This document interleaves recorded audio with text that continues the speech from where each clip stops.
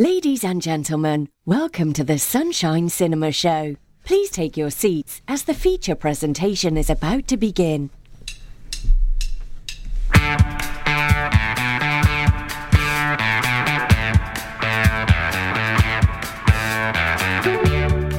Hello, hello. I'm Marcus.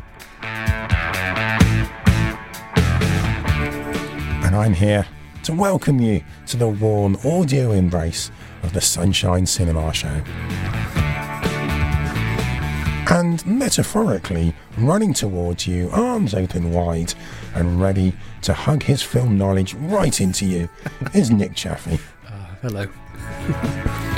Now, hot off the press, Nick is currently developing a film about a dim-witted male model with a steely gaze who's fighting an addiction to a coffee-flavoured Italian dessert. It's something he's calling Tiramisu Lander. Okay. How's that one coming along, Nick? Yeah, good. Lots of layers Hey, to it. like onions. Onions Yes. have layers. So do ogres. Coming up over the next hour, if you like an action film with cars and characters crashing through panes of glass, then you'll want to hear our review of Fast and Furious, Hobbs and Shaw. I also got 5 mystery films for you to try and identify in the Take 5 movie quiz. And perhaps you're looking for a film to rent. Well, how about the animated adventure about an explorer who encounters a Sasquatch and must escort him to his Yeti cousins in the Himalayas? We review Missing Link. And if you'd like to contact us on the show, you can tweet us. We are at Sunshine Cinemax. Right now, though, I shall pass you gently over to Nick with the latest movie news. Thanks, Marcus. So the headlines: BAFTA Film and TV Awards introduce new casting category, Guillermo del Toro lining up star-studded cast for Nightmare Alley, and Fox movies like Home Alone and Night at the Museum to get some kind of reboot for Disney+. The BAFTA Awards has introduced a new category. It has been announced for the forthcoming edition in 2020. The organisation will give an award for casting in both its film and TV ceremonies. BAFTA Chair Pippa Harris said in a statement, "We are delighted this year to be including the highly skilled work of casting directors for the first time. Casting is essential to the screen industries and vital in terms of promoting diversity and inclusion on screen." Eminent casting director Lucy Bevan, who has worked on An Education, Beauty and the Beast and the forthcoming Cats, responded by saying, "It is a great honour for our industry to be recognised by BAFTA, and I would like to thank BAFTA on behalf of casting directors across the world. It is terrific news for our profession." BAFTA has also announced that the original music category in its film awards is to be renamed Original Score, saying it is intended to underline a focus on composer and score and acknowledging the integral part they play in contributing to the narrative, atmosphere and emotional landscape of the film. A vociferous protest at the inclusion of Netflix releases in the 2019 Film Awards has also been battered aside, as BAFTA announced it will not change its eligibility requirements. BAFTA said that following extensive consultation across the industry, it has retained the rule that feature films must be released on a minimum of 10 screens for a week to qualify, with no specifications over streaming release. However, the organisation's film committee retains the right to decide whether films are operating within the spirit of the rules and not purely to qualify for the awards, and specifically name forewarning, a practice whereby distributors hire a cinema for its release, as meeting with disapproval. BAFTA Film Awards will take place next year on the 2nd of February, a week before the Oscars on the 9th of February. Well, some much-needed additions there, I think. But do you think this is going to have a knock-on effect with the Oscars? Do you think they will follow suit with some of these? Or Yeah, potentially, hopefully. I think if more...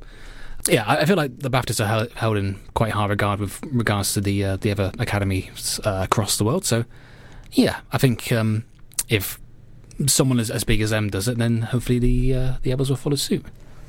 As you might imagine, Guillermo del Toro's new adaptation of Nightmare Alley, which is set to star Bradley Cooper, is one of the hottest projects in Hollywood right now. The film will be del Toro's follow-up to The Shape of Water, which won Best Picture, and it will be Cooper's first starring role since his Oscar-nominated turn in A Star Is Born. So it should come as no surprise that del Toro is lining up a top-notch cast for his next feature. Sources tell Collider that Toni Collette, hot off Hereditary, is poised to play the female lead opposite Cooper, and that she'll likely be joined by del Toro's Shape of Water star Richard Jenkins, as well as his own Hellboy hero Ron Perlman. Meanwhile, Willem Dafoe is also in line to co-star, as is Mark Pavanelli from Water for Elephants. Elsewhere, two-time Oscar winner Cate Blanchett and Rooney Mara are also being eyed for key supporting roles, as is Michael Shannon, who also co-starred in The Shape of Water. Nightmare Alley is based on the William Lizzie Gresham novel of the same name that follows roustabout Stanton Stan Carlyle, who joins a travelling carnival and unsuccessfully schemes to figure out the mind-reading act of Mademoiselle Xena and her alcoholic husband, Pete. But when Pete dies, Xena is forced to take on Stan as a partner, and he quickly proves more gifted than his predecessor. Ambitious to a fault, it's not long before Stan goes out on his own to mixed results. Del Toro co-wrote the script with Kim Morgan, and he's also producing the Fox Searchlight film along with J. Miles Dale. Production is expected to start this fall. Well, just going on the cast alone, what a treat. Really good. I'm looking forward to that already. Me too, yeah. Disney has finished absorbing Fox's film assets into its giant toothy mouth, which means it's time for some of those film assets to start earning their keep. According to the Hollywood Reporter, Disney is already planning some kind of revival scheme for a number of family-friendly Fox movies, with the THR report saying they'll be rebooted or relaunched for the Disney Plus streaming service. The movies in question are specifically Night at the Museum, Diary of a Wimpy Kid, Home Alone, and Cheaper by the Dozen, making this the first time Disney has mentioned direct plans to do something, whatever it may be, with Fox's movies. Again, we don't really know what Disney is planning here. Remakes, TV adaptations, and new sequels are probably all on the table, and the only clue Disney CEO Bob Iger is willing to give us that his company is focused on leveraging Fox's vast library of great titles to further enrich the content mix on platforms like Disney+. That doesn't really mean anything, but the point is that Disney wants to make money, and it sees this as a good way to make money. This all came from an earnings call, during which Iger also confirmed that Marvel Studios boss Kevin Feige is now in charge of Fox's old Marvel holdings, meaning the X-Men and the Fantastic Four, plus all related characters like Doctor Doom. That seems obvious, since Feige is the guy in charge of Marvel's Disney stuff anyway, but at least now we definitely know that he'll show up at Comic-Con Sunday with an X or a 4 on his baseball hat. And just rewind to the list of potential remakes that you mentioned there. Yeah. Can you just run through them again? Night at the Museum. Yeah, it's all right. They could remake that. That's fine. Yeah, I mean, it's already sort of produced, I think, 2 sequels. Yeah. In addition to the first one, so it's got some legs. Diary of a Wimpy Kid. Yeah, that's fine. No. Similarly, I think there's been about 4 or 5 of those movies in cinemas at this point. Yeah. Home Alone. Right. Okay. Now let's get down to it. Hang on a minute. Whoa. Strong feelings about Home Alone here. Remake a Christmas classic like Home Alone? I think not. Okay. Were you this agitated by the 4 sequels to it, 2 of which were direct-to-video? No. Home Alone stands on its own as a classic. Everything they made afterwards, you can take or leave. Okay. But it's a premise that could sort of be applied to completely different settings. It could, but it's whether they decide to go down the route of taking too much from the original and saying, well, it's not an exact copy, but it is an exact copy, and we're just cashing in on it. You leave Kevin McAllister where he deserves to be, in our hearts. God bless you, Kevin McAllister. Okay. Get a feeling we'll be talking a bit more about remakes of that calibre in a few minutes' time. In a world within our world, they've created a world unlike any other world. And in that world is a show, a cinema show, but not just any cinema show. This is the Sunshine Cinema Show. Right, let's have a quick rundown for you now of the top 5 UK film rentals and the box office films. Starting with the box office, at number 5, we have The Angry Birds Movie 2. Yep. In case you didn't know, there was the first one. Yes, yeah. A few years ago now. I've seen seen none of them. Although, I mean, I'll be honest, I've seen the trailer for this one a couple of times in the cinema recently, and there's a sort of a dance-off joke, which, I quite liked. Yeah. Not enough to see the whole film. But there we go. I think that probably sums it up nice. Hey, if you've got kids, they'll probably enjoy it. Yeah. Go for it. At number 4, we have Spider-Man Far From Home. Yeah, I haven't reviewed officially, but we've talked about it on the programme a couple of times before. Yeah, another solid entry in the Spider-Man canon. Nowhere near as good as Into the Spider-Verse, which was our favourite film of last year. But yeah, still okay. Tom Holland's very good in the lead role. I really like what they've done with the character of Mysterio, who's long been one of my favourite characters. Really well played by Jake Gyllenhaal. Yeah, it's funny as well. Worth a watch. Yeah. At number 3, we have Toy Story 4. Yes, which we have previously reviewed on the programme. Gave it an 8 out of 10. Quite simply, as good as we wanted it to be. Excellent. Controversially, moving on to number 2, The Lion King. Yes, reviewed on the programme last time. 4 out of 10. Did absolutely nothing for me, but then I'm speaking as someone who's seen the original too many times to count. And this is pretty much like a shot-for-shot remake of that, but with less interesting visual aspects. On that topic, I mentioned on the programme last time that I was going to try to see as many of the live-action Disney remakes that I've missed as possible, just to get a bigger idea of what the layout is. Yeah, I remember. But basically to see if there's any, if any are really good. Because the ones I've seen up to this point have not been... some of them have been okay. And your conclusion was? Well, it was slightly scuppered by the fact that Disney are sort of very protective as to which movies are immediately available at times. But I managed to see 2. One of which is Cinderella, directed by Kenneth Branagh, which was fine. Sort of updated, but sort of very firmly in a medieval setting. Emma Watson in that? Lily James. Oh, okay. No songs and the animals don't speak. It's okay. The second film I saw was Pete's Dragon, which is legitimately a great film.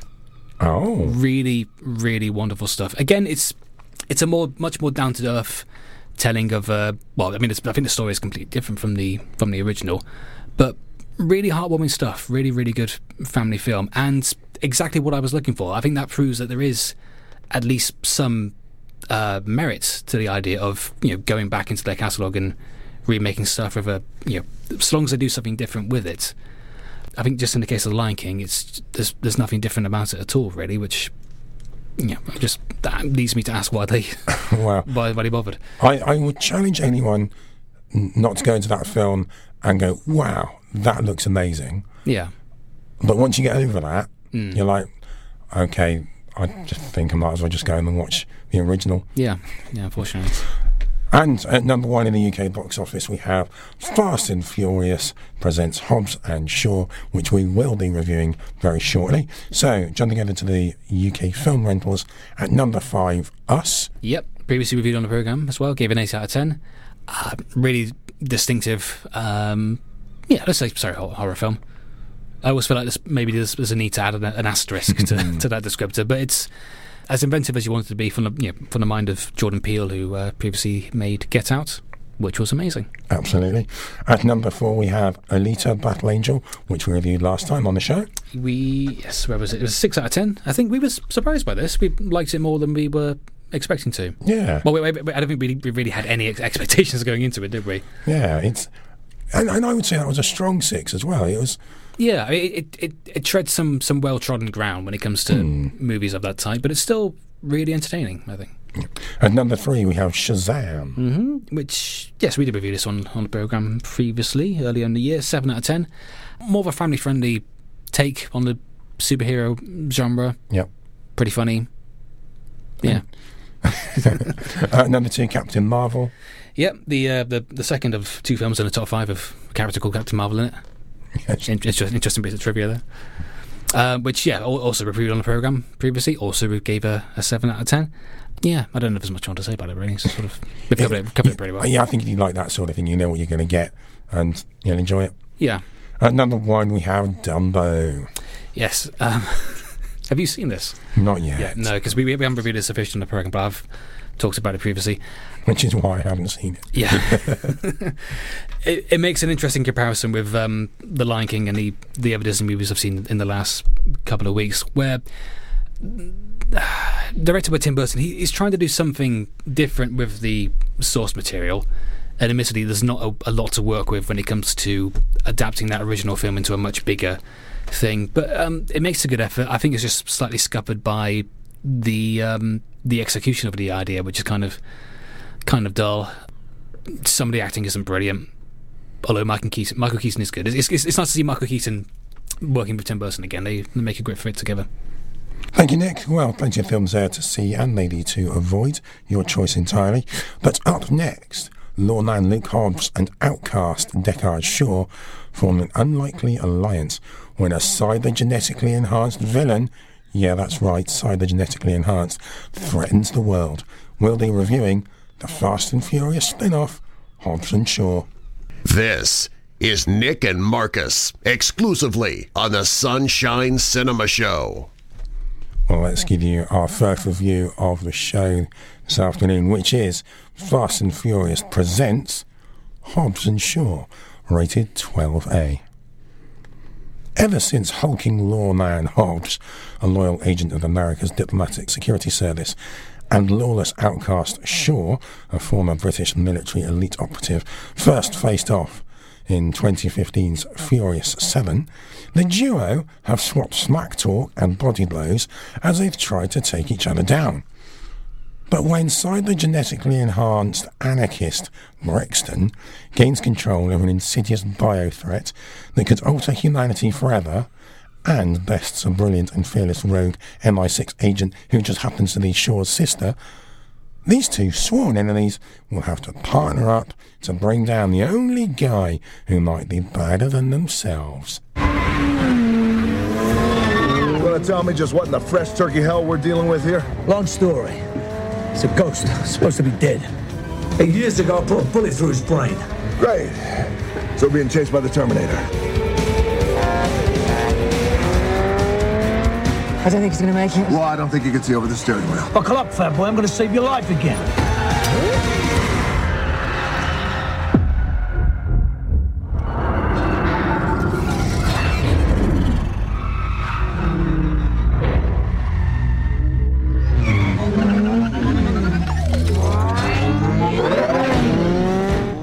So they've got a Transformers noise in there just to highlight the fact that, yes, he has a bike that transforms into a slightly different bike. That'd be the most disappointing Transformer gift ever. Hey, kids, you got yourself a new bike there. What's it turn into? Slightly different bike. Oh, great. Fast and Furious, Hobbs and Shaw was directed by David Leitch, and he previously directed Deadpool 2. Remember that, we'll come back to that. Atomic Blonde, and he co-directed John Wick. This was written by Chris Morgan, who wrote most of the Fast and Furious films, and Drew Pearce, who wrote Mission Impossible, Rogue Nation, and Iron Man 3. Hobbs and Shaw has a pretty strong cast. We've got Dwayne Johnson, Jason Statham, Idris Elba, Vanessa Kirby, and Dame Helen Mirren. Hello, Mom. Good to see you back again. Nick, let's just jump in and help everybody out, especially those who might be baffled by the state of the Fast and Furious franchise. Can you just bring us up to speed? As something of a Fast and Furious convert, or maybe apologist is the better word. Yes, I can.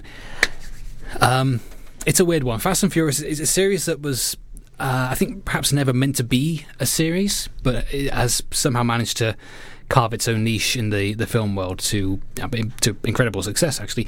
The first three films are pretty low-key car movies, and they have relatively little to do with each other. They were sort of coming in, riding this early 2000s rising interest in street racing culture, and they're fine for what they are. With the fourth one, which was a pretty minor release as well, they said, all right, let's get all of the characters back from the first one. We'll apply that there's almost an almost family-like bond between them, and you know what? Let's raise the stakes a little bit. We'll kill off one of them, and we'll have the others. The others have to work undercover with the CIA to take down the drug smugglers that did it. And so this essentially turned it into a revenge action thriller movie, but with cars instead of guns, and thus set the trend for the rest of the series.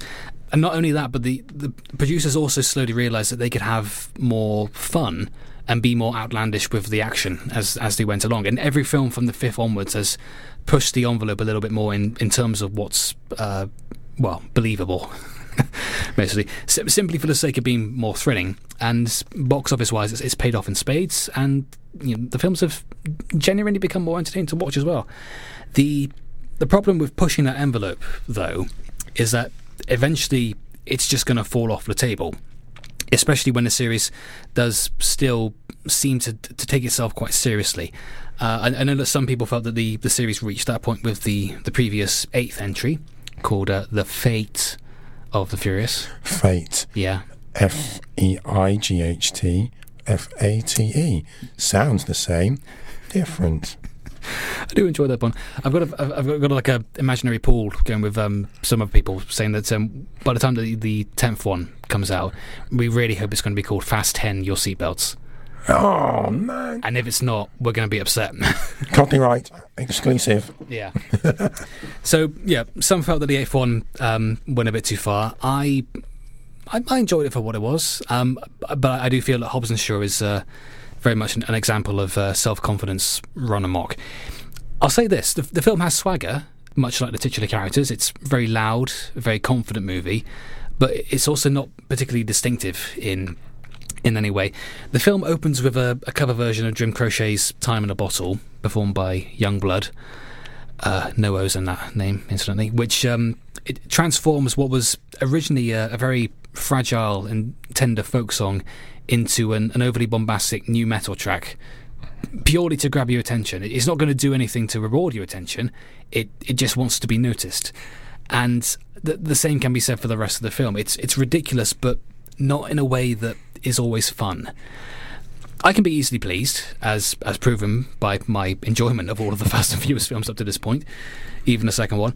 But if your action movie has moments where even I say, come on now, instead of just enjoying the spectacle, you need to rethink things. I mentioned that the script is co-written by Drew Pearce, who brings a tiny spark of the inventiveness he displayed in Iron Man 3, but not enough to overcome what is very much a standard James Bond formula that the plot mostly follows.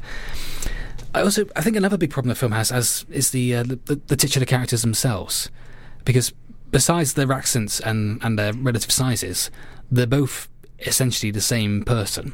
Like, both of the characters can be summed up as, I'm tough and cool and I hate you. And by the end, the characters have developed to simply, I'm tough and cool and I don't hate you quite as much. I think both Dwayne Johnson and Jason Statham are good in their roles, but being so similar, they cancel each other out. It's like having a burger with a burger on the side. There's a scene in which we hear Idris Elba rapping while Idris Elba is on the screen riding a motorcycle, which serves as a handy reminder that Idris Elba is in this movie. He's good, for what it's worth. He seems to be having fun. No complaints with him. Vanessa Kirby, also quite good, holds her own. The character she's playing isn't anywhere as near as interesting as, say, Ilsa Faust from the Mission Impossible movies. But she gets herself out of bad situations, which can be a rarity in action movies, so good for her. Ryan Reynolds turns up unexpectedly and is immediately exhausting. To go back to my burger metaphor, he's like the cheese sauce that I've seen some places just slop all over the buns, which is to say extremely unwelcome in that larger serving. And you also have roles for Rob Delaney and Eddie Marzan, who are also returning cast members from Deadpool 2. And that's what this movie is, I think. It's Deadpool 2, but only one person has superpowers, and there's only one kind of joke. Okay. All right. No, there was something I was going to mention, but I'll let you give your score first, because I just feel I need to hear what your rating is out of 10. Okay, 5 out of 10. Okay. There's plenty of good ingredients that usually make for a good action movie, and I remember having fun intermittently, but I also remember yawning an awful lot. And in writing this and thinking about it in hindsight, it just wears me out a little bit. The only point I was just going to add is actually a word of warning, a spoiler alert, if you will. At the end of the film, during the credits, there is something said by one of the actors in the film. A character that discusses the ending of Game of Thrones. Yeah, quite openly. Yeah, ruins the end of Game of Thrones if you haven't seen the end of Game of Thrones. Yeah. Which was... It's a very odd inclusion. I think it's just a flex on the behalf of the people making it, saying this is how recently we were shooting this. Yeah. I can see no other reason for putting that in. No, it's odd. Thank you, Nick. Still to come, we will be reviewing Missing Link, where the explorer, Sir Lionel Frost, and the adventurer, Adelina Fortnight, help a Yeti to find his long-lost relatives. Before that, though, get ready. It's the Take 5 film quiz. Well, you're listening to the Sunshine Cinema Show with Nick and Marcus on Sunshine Hospital Radio. And now it's time for the Take 5 quiz.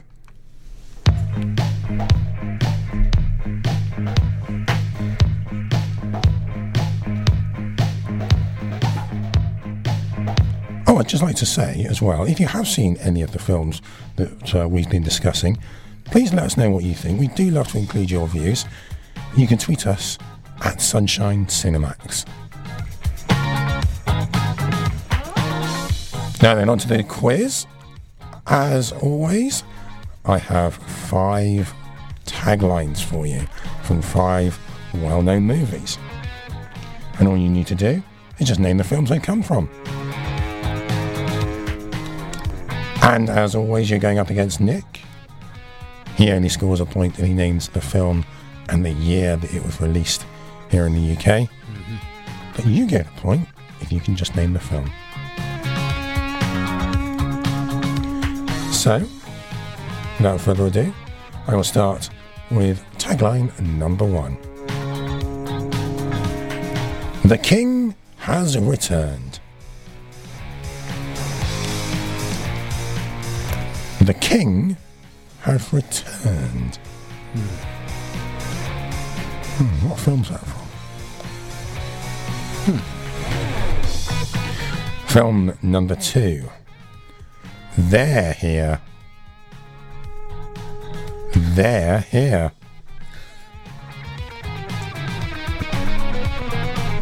Short and sweet. Oh, okay. Right. Film number 3.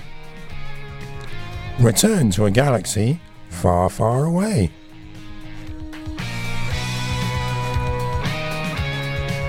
Return to a galaxy far, far away.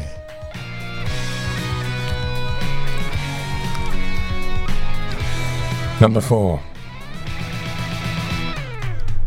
This could be a tricky one. 5 strangers with nothing in common except each other. Oh, that makes me think Nick might know this one. I think I do. 5 strangers with nothing in common except each other. And finally, tagline number 5. What film is this from? Just because Jonathan's fallen in love with a piece of wood, it doesn't make him a dummy. Oh, what a marvellous tagline it is, too. Just because Jonathan's fallen in love with a piece of wood, it doesn't make him a dummy.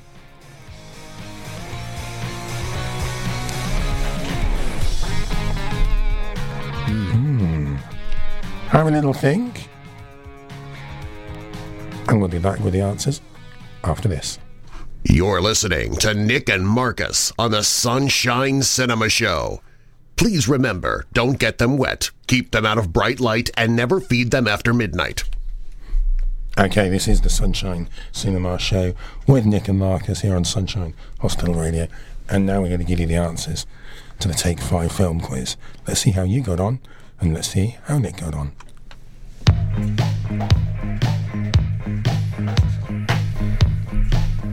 Are you feeling confident this week, Nick? On some of them, yeah. Would you like to make a little guess at your score? A little prediction? Well, I'm going to 2, I think. So, right. Considering how well I normally do. Right then, let's start with film number 1. The tagline was, The King has returned. This tripped me up because it's a line that is, I think, probably mostly best known as being the line from the Lion King. I don't think it was used as a tagline for either version of the film itself, so it's probably used by a film as like a reference to it, like a spoof, anything. I've got no idea what that might be, so I'm going to have a guess, a very left field choice, which you, if you haven't heard of, will be very confused by. Is it Bubba Hotep? It's not Bubba Hotep. And I've heard of Bubba Hotep. Why have I heard of Bubba Hotep? I think it's a cult movie. It's a movie in which an elderly Elvis Presley, played by Bruce Campbell, teams up with an elderly man who thinks he's JFK to defeat the Mummy. Oh, okay. I haven't seen that, but boy, do I want to. Well, Nick, you should have stuck with your gut instincts. The King Has Returned is a tagline from the 2019 Lion King.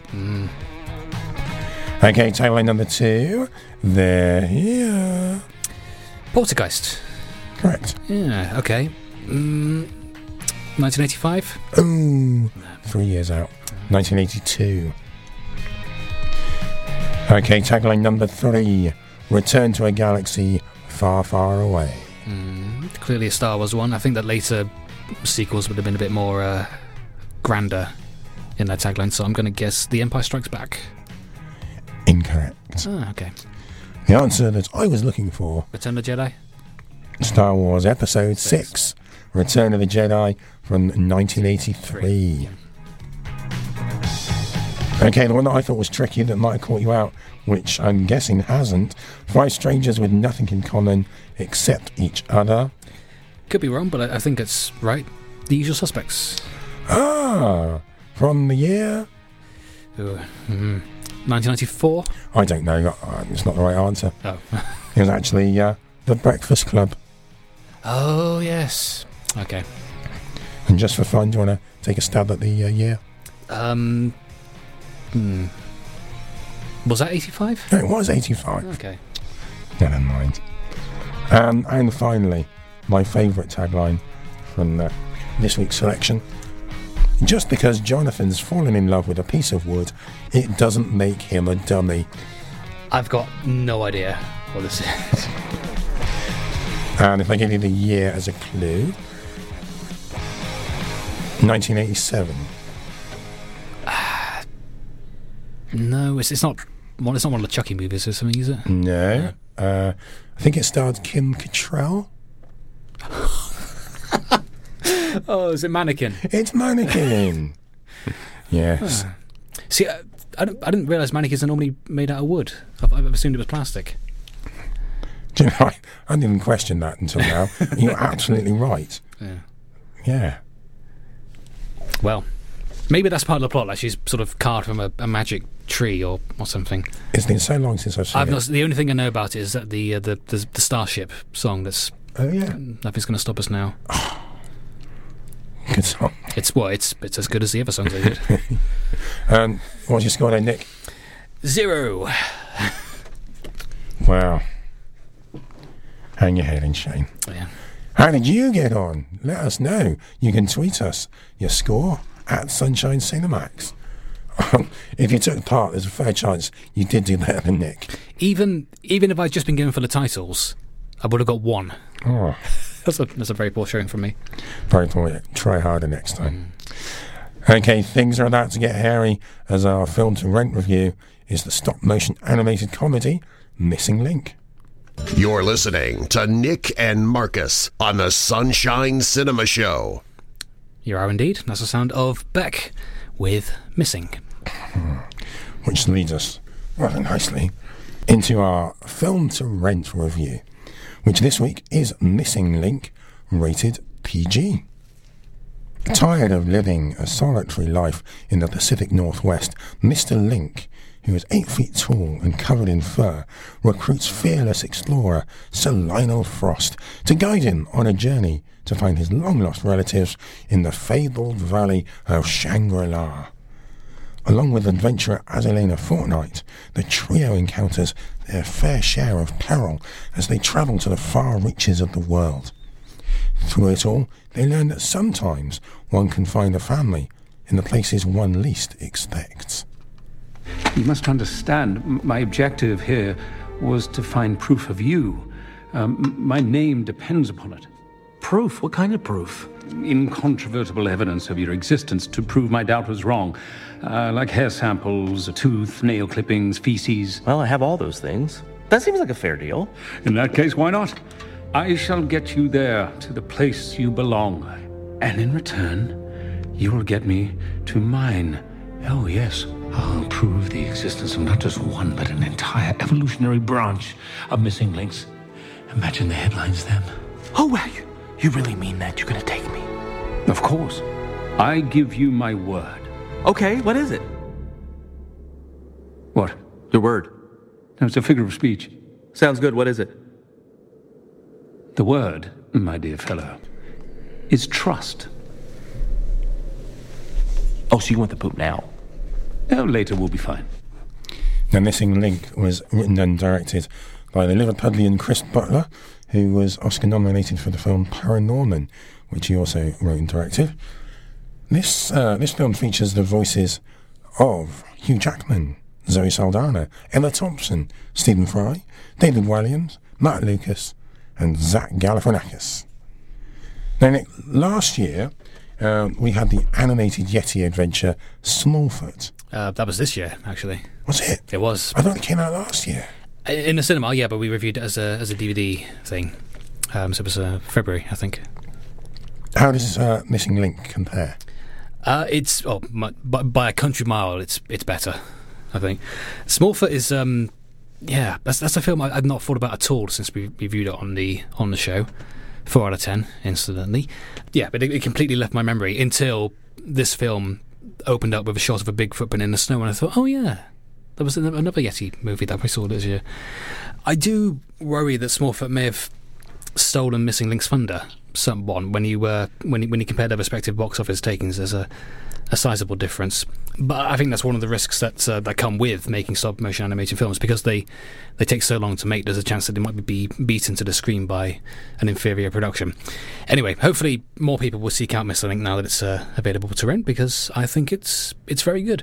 What struck me about Missing Link is that there are jokes that could have potentially been in Smallfoot, but in different forms. The difference being, and I think this is something that applies to all of Laika's films, is that there's a kinder energy to the jokes, particularly when it comes to times when a character does something silly or unusual. But for example, there's a point in this film where Mr. Link chooses to name himself something unexpected, and although the film still notes that it's unusual, there's a tone of acceptance. It affirms odd choices rather than just ridiculing or shaming them, and that's really heartening to see in a movie that's aimed at younger children. And the film also gets a lot of mileage out of jokes that shouldn't work for that long. The stretch of jokes where Mr. Link is of Mr. Link thinking very literally, it never stopped being funny to me, even though it came up multiple times and was even pointed out multiple times by various characters. It's a refreshingly uncomplicated film. Laika's plots I think they've gotten simpler over the time. I think this is the film that made me realise that they aim for a slightly younger audience than most animated movies. I read one review that criticised them for being simple in that way, but I don't see that as being a bad thing. I would say that they work on the same level as a good storybook that you might read to a child at bedtime. There aren't any groundbreaking twists in the story itself, but it works absolutely fine. It's a smooth ride from A to B, and there's plenty of wonderful images to take in along the way, and plenty of wonderful voices to tell the story as well. Top of the bill is Hugh Jackman, who, as we heard, turns in an unexpectedly soft delivery, which is, I think it's unusual considering it's unusual for him when you consider he's probably best known for very big performances as P.T. Barnum and Wolverine. It's in a way, it's very reminiscent of a parent reading a bedtime story. It's very calm and soothing, as befits the character, who's very aloof and confident in his own abilities. Zach Galifianakis, I think, perfectly cast as Mr. Link. Really wonderful to listen to, and to see that character bumble his way through the the Victorian world. I was pleased to see Timothy Olyphant pop up as well as a sort of a gunslinging bounty hunter. He's clearly channeling some of his Deadwood grit from those days. And Emma Thompson as well, also really good. Very small role, but perfect in it. And also has the 2 best lines in the film, I feel. It is charming. It is family friendly. Yeah. Let's get a rating out of 10. That's all I wanted out of it, I think. So, yeah, I'm going to give it a 7 out of 10. As you said, a perfect example of the charm that Leica brings to every production that they make, and one that I am completely susceptible to and unprotected against. It's the best Yeti movie I've seen this year. Perfect. This is the Sunshine Cinema Show. Well, we're fast approaching the end of the show, and we just had enough time to tell you about some of the films that are up for release imminently. Yes, well, yeah, we'll start with this weekend. It was a collection of films that came out yesterday, as it happens. We've got 2 films here, both based on best-selling novels, both with interesting titles. The Sun is also a Star, which seems to be a romance set in New York City, and The Art of Racing in the Rain, which seems to be about dogs. I have seen the trailer for that one. Yeah. Did you? I mean, I saw the trailer for that a couple of times in the cinema as well. I remember the first time I saw it, I assumed it was going to be for a Dog's Purpose or Dog's Journey, one of the dogs movies. But then the title came up at the end, and I was very confused. Yeah, because it did not seem to be about racing at all. No, although it's a dog in a fast car, maybe it's the Fast and the Furriest. Quick, move on. Don't give him ideas. Also out this weekend, and what I've heard very good things about, is Blinded by the Light, which is co-written and directed by Gurinder Chadha, who previously made Bend It Like Beckham, and I think also is the creator of Beecham House, which is on TV currently. This is set in 1987. Follows a teenager who learns to live life, understand his family, and find his own voice through the music of Bruce Springsteen, which somewhat mirrors my own adolescence, I think. So hopefully there'll be a lot for me to connect with. Out next weekend, and I know this is one that we've both been looking forward to, hotly anticipating, is the latest film by Quentin Tarantino, Once Upon a Time in Hollywood. Yeah, boy. I am so looking forward to this. I mean, just an amazing cast assembled for this one. Leonardo DiCaprio, Brad Pitt, Margot Robbie, Timothy Olyphant, he's there again, Bruce Stern, Al Pacino. Oh, Damian Lewis, who I didn't even realise was in it. There we go, they kept that quiet. Brilliant. Well, I mean, that's pretty much it, unless there's any others you want to squeeze in there. Do you want to... there's Good Boys. Good Boys is coming out next week, August 16th. Yeah. 3 6th grade boys ditch school, and they're caught carrying stolen drugs. Looks like it could be a little funny coming of age type story. Yeah, so like a miniature version of Superbad, perhaps. Yeah. It's got a lot to live up to. It does, yeah. That's it from us. Thanks for joining us. Bye. If you missed anything in today's episode, you can hear the edited podcast online. Just search for the Sunshine Cinema Show podcast. This is a Sunshine Hospital radio production. Get well soon.